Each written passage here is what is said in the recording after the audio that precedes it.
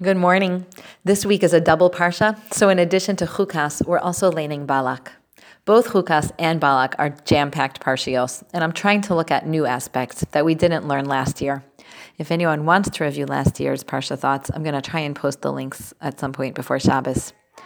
Parshas Balak, of course, contains the story of King Balak, who hired Bilam to curse the Jewish people, and instead wound up giving us brachos, including the famous Ma Tovu Ohalecha Yaakov. Now, when Bilam was traveling on his way to try and to curse the Jews, Hashem sent an angel with a sword to block him. Bilam couldn't see the Malach standing in the narrow path, but as you all know, his donkey could. And when the donkey saw the angel, he turned off the road. He wouldn't keep going. Now, Bilam was furious that his donkey wasn't listening, and he hit it to keep it going. Twice more, the angel blocked the donkey, and eventually it caused it to press Bilam's leg against the wall and injure him, and he beat the donkey.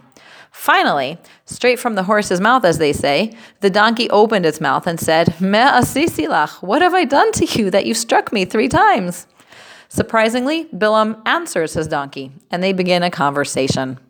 At which point the donkey says to him, Aren't I your donkey that you have ridden all your life until this day? Have I ever been accustomed to do such a thing to you? Is this in character for me? And Bilam answered, Lo, no, it's not. And at that point, Hashem actually opened Bilam's eyes to see the angel with the sword, and the story unfolds. Rav Avraham Pam points out a really beautiful lesson to us in this dialogue. Bilam was furious when the donkey began acting in an uncharacteristic way. The donkey had never disobeyed his commands before, had never turned off a path, had never injured him in any way.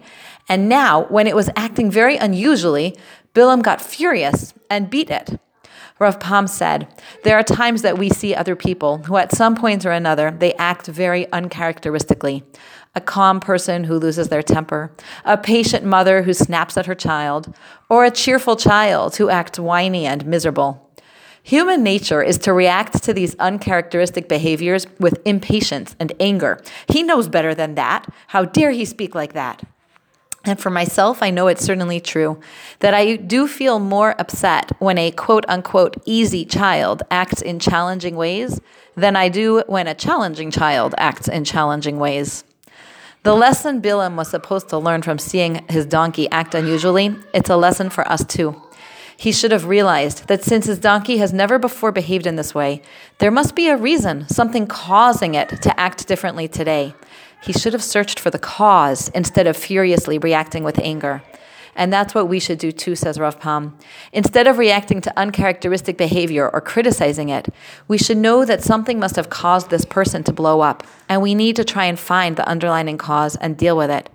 This person doesn't need criticism. He needs help releasing the incredible pressure that he must be under that led to this unnatural explosion. Isn't this a powerful lesson for mothers? A reminder to us that precisely at those moments that we may feel irritated because a child that we expect more from behaves unusually poorly, that is the moment that this child really needs our patience and understanding.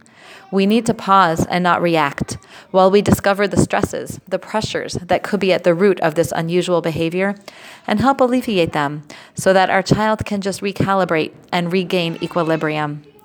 I loved this message. I wanted to share it with you, and I hope it helps you in your parenting journey today. Have a wonderful day.